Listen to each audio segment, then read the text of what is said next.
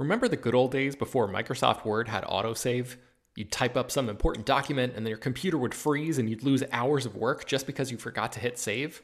Well, that's what it's like going online without ExpressVPN. Every time you're connected to an unencrypted network, whether it's in an airport, a hotel, a cafe, or anywhere, your online data is not secure. Any person on that same network who knows what they're doing can gain access to your personal data.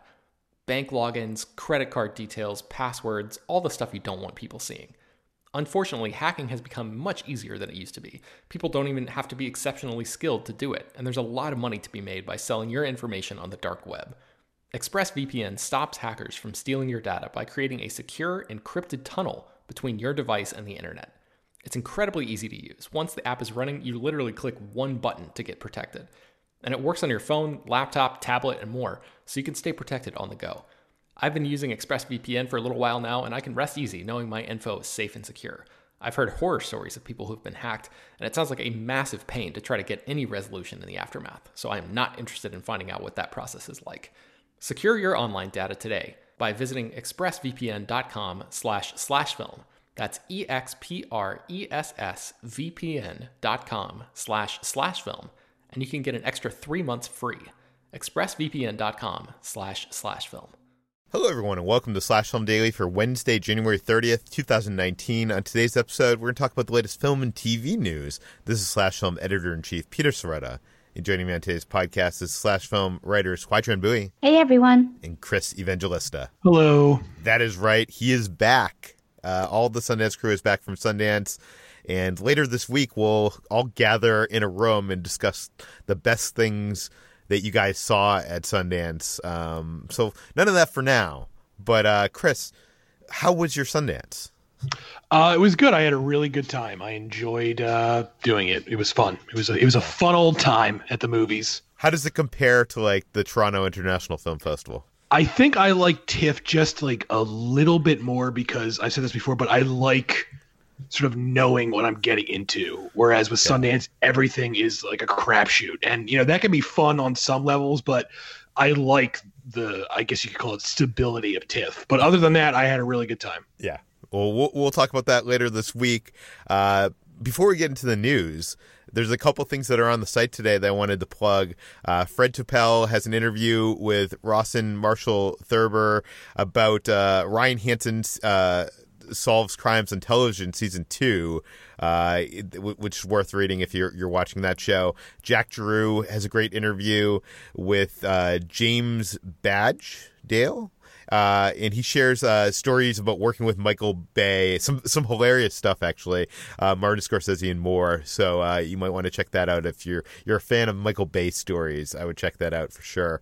And Stephen Procopi has an interview with the costume designer from Black Panther, Ruth Carter, talking about how her third Oscar nomination and how the lengths that she went into in making those costumes not look like costumes. And of course, we have the last of our Sundance reviews. So all of that is linked in the show notes if you want to check that out. It's all good stuff. But let's get into the news. And before we dig deep, we should touch on this news item that I think would be of interest to Slash Film Daily listeners, and that is that Flarsky, one of the films that made our most anticipated movies of the year list, to Chris's dismay, has gotten a new title, and that new title is Long Shot. So, Chris, I need to get the official. The official word from you is Long Shot a better title than Flarsky? No, it's not. Flarsky isn't a good title, but Long Shot is really boring. So yeah, I'm gonna say no. You could have done better here, or like I've said at the beginning, you could just cancel this movie entirely and never release it. The movie sounds good though, and what if it's know the it best doesn't. movie of the year, Chris? I will refuse to admit that. I will lie if that's the case. HT, what do you think? What was the better title, Flarsky or Long Shot? Honestly, Flarsky, because it's just more memorable and punchy, and obviously it incurred the wrath of Chris. So Long Shot I feel like it does sound kind of political, which is what this movie's going for, but it is very generic. So I don't think it's great. Well, it is at least representative of it's going to be a long shot if Chris likes this movie, right? Ha. No? Okay. Let's move on to our real news for today. And we have a bit of news about the Batman, the Matt Reeves directed Batman movie. Chris, you wrote about this for the site. What do we know about Matt Reeves' Batman film? Yeah, so Matt Reeves has been working on this standalone Batman movie for a while now. In fact, the movie itself has been in development since at least 2015, when at the time Ben Affleck, who was the new Batman, was supposed to write and direct it. And eventually he left at least the director's chair. And while it's not been confirmed yet, we're all pretty sure he's not going to be Batman himself anymore. In the meantime, Matt Reeves has been developing the film, and he's been a bit cagey about what it's going to be and what he's going for. But in a new interview, he's given maybe the most details so far, in that he says it's going to be very much inspired by film noir. It's going to very much play up the detective angle of Batman, because, in the comics, Batman is quote unquote the world's greatest detective, but we haven't really seen that in the movies. I mean, in some of Christopher Nolan's Batman films, he does do a little detective work, but based on what Matt Reeves is saying, it's going to be like a full-blown detective movie with Batman, which is definitely different, something we haven't seen before. And he also says that there's going to be a rogues gallery in the film, which suggests there's going to be more than one villain. He doesn't say, who's going to be in it, but the fact that he points out, he says, quote unquote, there will be a rogues gallery, more or less confirms that, you can expect to see several of Batman's iconic villains in this film in some capacity. And he also plays up the fact that, the Warner Brothers movies are now, they're taking a step back from the whole shared universe idea, and they're very much their own thing. So he says, the Todd Phillips Joker movie is very much its own thing. The Birds of Prey movie with Margot Robbie is very much their own thing. And this Batman movie is very much its own thing. So you probably shouldn't, he doesn't say this, but it seems like he's implying that you shouldn't expect much crossover here with those other Warner Brother movies in development. Yeah. Does he mention Ben Affleck at all? No, that does not come up. But like I said, exactly, I think Chris, exactly. It's pretty much a done deal, I think, at this point, that Ben Affleck will not be in this movie. Yeah, it's interesting. Well, first of all, having a rogues gallery in a movie kind of scares me, because in the past, having a lot of villains in a movie has not worked out well for comic book movies. But I do have trust in Matt Reeves, but hearing this description, it almost reminds me of, there was this miniseries a few years, probably like 15 years ago, called Batman Hush. Chris, did you read this one? Yes, I did read that. Yeah. Yeah, it was written by, I think, like Jeff Loeb, and it was drawn by Jim Lee. I don't know who inked it or colored it, but Jim Lee's art is just incredible. And Jim Lee is overseeing the DC universe right now in the movies, so there's a connection there. That comic book series kind of had, there was like this mysterious stalker named Hush who kept on like sabotaging Batman from afar, and it was about Batman kind of like going on this hunt, this kind of like trying to solve this mystery of who is Hush. And one of the cool things about this comic book was that it kind of featured like all the Batman villains. Like every issue felt like it featured a bunch of them, and for fans it was kind of cool. And it also explored the romantic potential between Batman and Catwoman. And I'm not sure if this is something Matt Reeves would do, although I feel like this is more of like kind of like a graphic novel that is good in comic form. I don't think it would translate to movie. It's not a great story, but it's fun, and the art by Jim Lee is incredible. Do you think there's any chance that this could be Hush? I don't think so, but you never. I mean, I could see it drawing some inspiration from it, like in the ways that Batman Begins drew on Batman Year One without being a straight Batman Year One adaptation. But I really don't think they'll add like Hush as a character, because that character is kind of dull, and it's really obvious who he is when you read the book, even though it's a mystery. It's like they introduce a new guy at the beginning of the comic, and then it's like, well, obviously that guy is Hush because he's a new character. So yeah, it's a fun roller coaster ride, but there's not really much depth to it, is the thing I think I'm trying to say.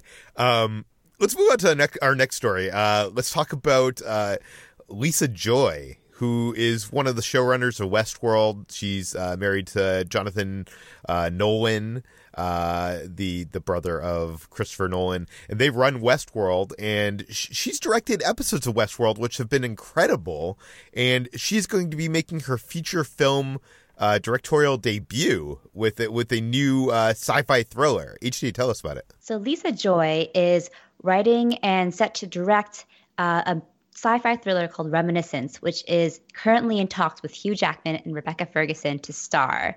And this will mark Joy's feature directorial debut, as you said. And it's this ambitious sort of sci-fi thriller / romance, which is set in a near future world where technology has enabled people to recapture or relive their memories. And Hugh Jackman is in talks to play the lead, a PI who for his clients he recaptures their memories or tries to find their memories of some sort. And Rebecca Ferguson is one of his clients who vexes and intrigues him, and they end up falling in love before she mysteriously vanishes.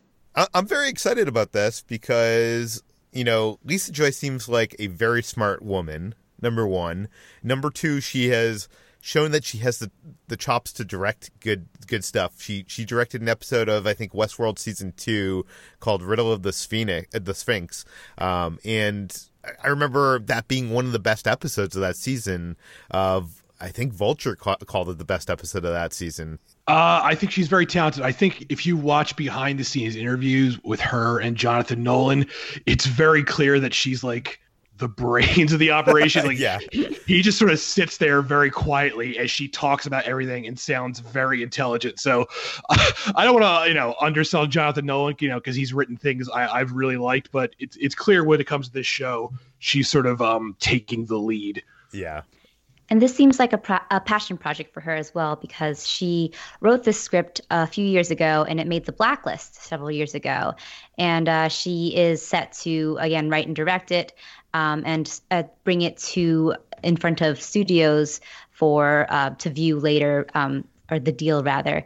And it has not yet been picked up, but it will probably be in a bidding situation, especially with Hugh Jackman, Rebecca Ferguson attached. For sure. Let's get to a bit of news that hit after we recorded the podcast yesterday, and that is that Zack Snyder is going to be making another movie, which is kind of interesting in itself because he's kind of in director's jail at this point. But he's making the movie for Netflix, not Warner Brothers. So he's leaving his home at Warner Brothers, making a film for Netflix, where he's going to get probably complete creative control. Chris, tell us about this film. The film is called Army of the Dead, and it's a heist movie, but it's a heist movie set during a zombie apocalypse or a zombie outbreak. So there's a zombie outbreak in Las Vegas, and a guy assembles a team of mercenaries to help him go pull off this heist. So I guess it's sort of like Ocean's 11, but with zombies. And like you said, it's going to be on Netflix, and it might turn out really well because Zack Snyder, even though I haven't liked anything he's made in a while, I am a really big fan of his Dawn of the Dead remake. And that, of course, is a zombie movie. So it sounds like this is him sort of returning to that. And if he can sort of recreate what he did there, I might actually enjoy this. I've been reporting on this movie for over 10 years. Originally, Zack Snyder came up with the story, and I forget, someone else was going to direct it. I don't remember who, but now he's taking on this story that he created. I think he co-wrote the script, and he says in this interview with Hollywood Reporter, there are no handcuffs on me at all with this one. It will be the most kick-ass, self-aware, but not in a wink to the camera way, balls to the wall zombie freak show that anyone has ever seen. No one's ever let me completely loose like this. Now, HC, does that excite you or scare you? More of the latter, although I admit I have not seen his Dawn of the Dead. That's his best movie. I know, I haven't seen it. I've only seen the earliest film I think I've seen of his was 300, and which was surprisingly good. And then progressively got kind of worse and bogged down by his directorial flares. But I do see why people admire him as a director, and I feel like he would probably excel in this kind of genre. So maybe it'll be good. I don't know. I don't really have any expectations for it, but I'm willing to be proven wrong. See, I feel like, I don't know, I like Zack Snyder. I don't love his films. He's been very good at faithfully adapting other people's stories to the big screen, like, 300, Watchmen, those kind of things. And really the only thing that he has done that has been kind of original from his own idea was like Sucker Punch. And even then, that was it was like castrated by the studio. Like you can see a director's cut or like a extended cut, which I don't even think is the director's cut, because if you read the script, it's like a whole lot different. I will say this, and I think I've said this on the podcast in the past. If you look at any of his extended cuts or director's cuts on DVD or Blu-ray, they're always better than the studio cut by far. So I'm interested to see what he does without those handcuffs, as he says, and what that actually is going to be. But I do think the concept of a zombie film in Las Vegas could be interesting. I don't. Now, Chris, correct me if I'm wrong. Like, I mean, you have seen a lot of horror films, a lot of zombie films. Has there ever been a zombie film that took place in like a casino? I can't think of one off the top of my head, but I feel like there has to be something like that. But off the top of my head, I don't remember anything like that. Yeah. Does that concept interest you at all? I don't. I mean, I'm not like a huge casino Las Vegas guy, so that I don't. But it definitely sounds different. I guess it depends on how he does it. If it's going to be a lot of like on the nose shit, where it's like, oh, the zombie pulls the slot machine and a bunch of change falls out, and the zombie doesn't know what to do with it. Like I don't want to. Like I'm just picturing scenes like that where like the thieves are running through the casino, and they'll be like the zombies are playing craps, but they're throwing like eyeballs instead of dice. Like don't do that. I don't think it's gonna be that. I hope it's not that. I mean, the thing that excites me about Vegas is there's a lot of like, these confined spaces of like the casinos and interesting venues that you could maybe do interesting things with zombies that have not been done before. And obviously you could also take the people, all those horrible tourists that go to Vegas and you can make them the zombies. I feel like there's something you could maybe do that's like insightful there. I'm not sure if I expect Zack Snyder to be the one to do that. Well, I just Googled this, and there actually is a 2011 film called Remains, which is actually based on a comic book by Steve Niles, which is about people trapped in a casino with zombies outside. So there has been something like this before, but no one has seen it. So there you have it. I feel like you need to add that to your watch list. Yeah, I'll have to check it out. Yeah, it stars Mike Hughes, who is the kid from Pet Sematary, the original Pet Sematary. Oh, it's made for you, Chris. Yeah. And how do you top a news story about Zack Snyder doing a zombie movie in Vegas? You top it with news of a live-action Hot Wheels movie. HT, what is going on here? Warner Brothers has announced it is partnering with Mattel to develop a live-action Hot Wheels movie. It's finally making its way toward the finish line, as you might say, after years and years of Legendary attempting to make this film and bring it to the big screen. They have been trying to make a Hot Wheels adaptation for nearly a decade, and most recently had tapped Justin Lin to helm the film back in 2016. But the rights expired with Legendary, and it went back to Mattel, which is making its second partnership with Warner Brothers after the Barbie movie starring Margot Robbie. And Mattel and the Hot Wheels live action film will be that collaboration. Do we know anything about this take? Like, what is the Hot Wheels movie? We have no idea. Just that it is happening and that Mattel is currently using it to try to boost their new-founded studio, Mattel Studios. Now, I feel like there's two ways you could go about this. There's a way that it could be like a Fast and the Furious kind of copy where it's about, racing cool looking cars around cities and exotic locations. Or it could be actually about these small Hot Wheel cars, as if it's like Toy Story in our world, where they're like on some kind of adventure. Like, which would you be more interested in seeing? I would probably be more interested in the latter because we already have Fast and Furious to take that first type. And I mean, the latter would probably fall a little bit too similarly to Cars, the other Pixar film about talking cars that kind of has some terrifying implications for the world at large. But but these would be tiny cars. These would be tiny cars, and that's cute and fun. That may not appeal to the demographic that they're trying to shoot for, which is just like young boys who want to crash cars into each other. So I don't know. I could see the latter more like, or even something that's akin to the Transformers franchise, and just with cars. Yeah, I'm saying this now. If this movie does not have those orange or yellow like roadways that you could build into loops and stuff, then I'm not seeing it. Chris, do you have any interest in a Hot Wheels movie?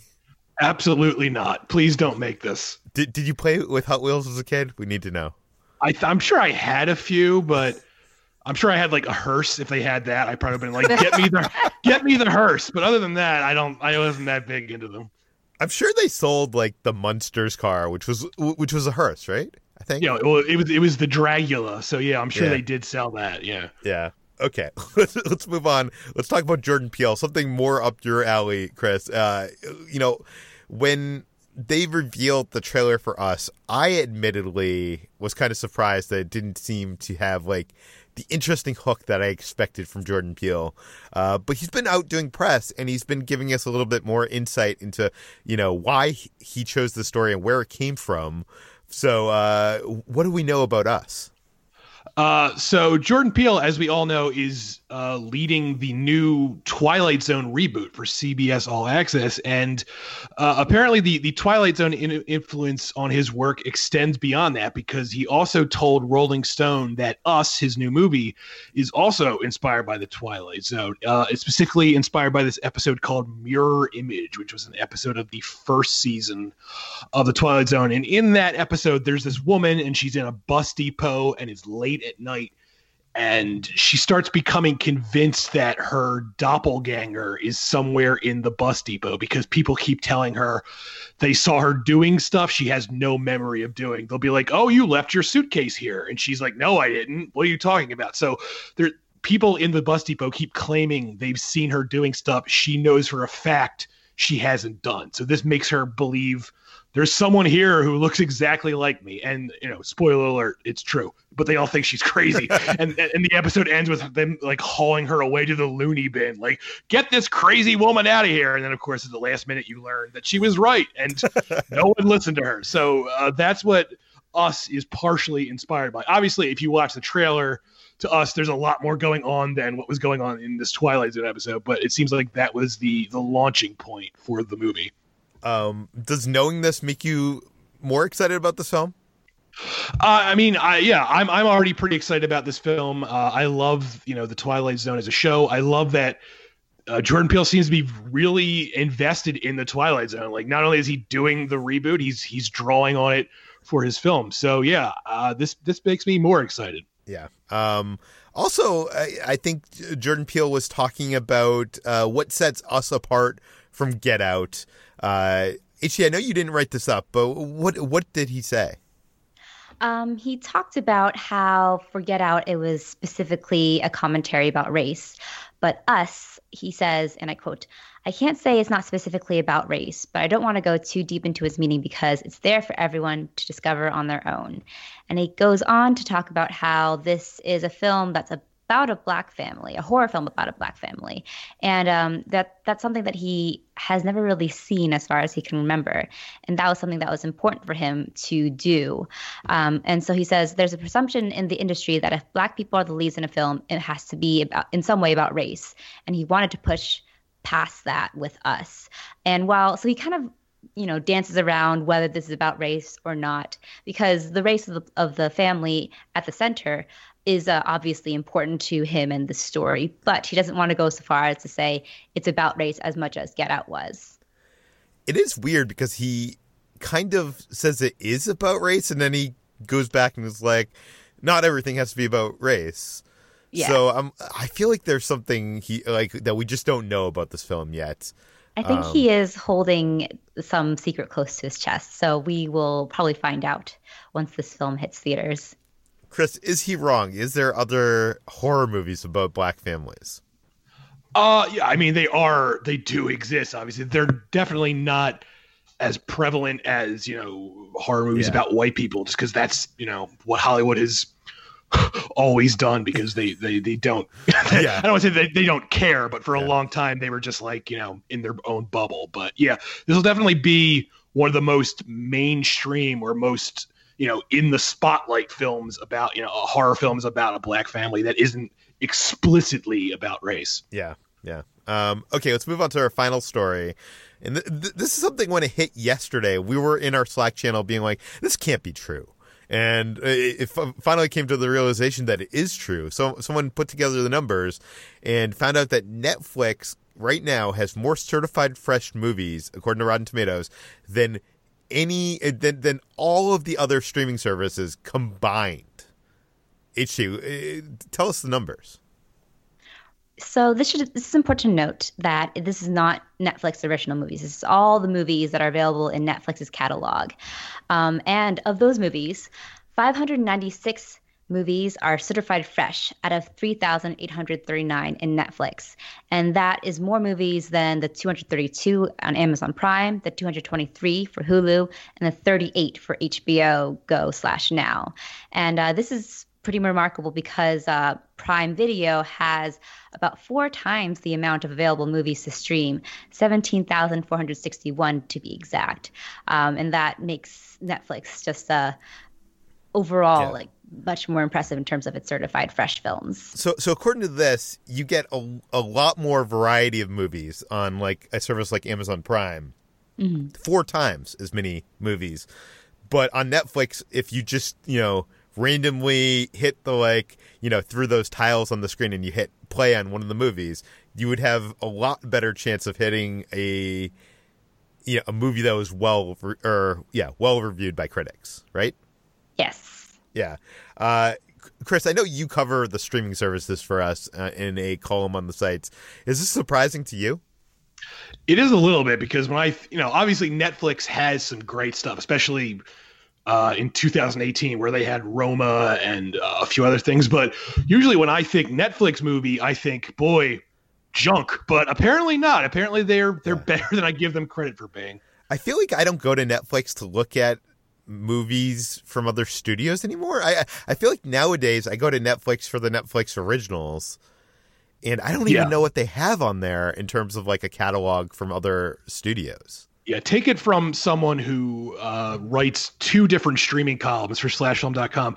It's becoming increasingly difficult to find quote-unquote older stuff to recommend on Netflix, because more and more every month Netflix phases out other people's content to just make room for their own. So, I know everyone has Netflix. I know Netflix is sort of like the gold standard when it comes to streaming, but more and more I'm finding like Hulu and Amazon Prime are the places you really want to go if you want to find other people's movies, whereas Netflix is slowly turning into 100% Netflix. And Netflix's selection of movies has been shrinking for a while now, too. Back in 2010, they had about 6,755 movies available to stream, but now that's halved, basically. Yeah. Something else that kind of surprised me here, and maybe it doesn't surprise you, Chris, because you cover the streaming beat, but I was surprised at not only how many movies Hulu has available, but how many good movies Hulu has available, because I really usually think of Hulu as the place where I just go to watch network television stuff. Yeah, they have a pretty good selection. And like I said, Amazon Prime Video especially has an excellent selection, especially if you want like really obscure older stuff. They have like a lot of like horror movies from like the 70s that no one else has. So yeah, it's I feel like no one realizes this because, for one thing, Amazon's interface is terrible. I wish they would get it together and up their game there. But I just feel like people are just so used to Netflix, kind of because they were the first to get there, to become the popular streaming service. I just think everyone immediately associates them with streaming. But the fact is, there are services out there that are better. I also wonder, because Netflix tends to have newer movies, they don't really have any movies like earlier than 1985, if that affects their certified fresh rated movies, because Rotten Tomatoes also doesn't quite go back that far either. And the newer films tend to have higher Rotten Tomatoes and ratings in general. So maybe because Prime has a lot of older films that don't necessarily have all of the reviews required to get that certified fresh rating, that possibly is affecting it as well, and Netflix's newer catalog as well. That is a really good point, because, certified fresh means that you need to have a Tomatoes meter score of 75% or higher, but that also means that you need to have at least 5 reviews from top critics and have a minimum of 80 reviews if you're a wide release and 40 reviews if you're a limited release. So you could be right, because a lot of more older films have less reviews on Rotten Tomatoes and might not get that certified fresh rating. The other thing that's kind of surprising to me here is I traditionally think of HBO, maybe because I grew up with HBO, and HBO was the place where you went to see movies.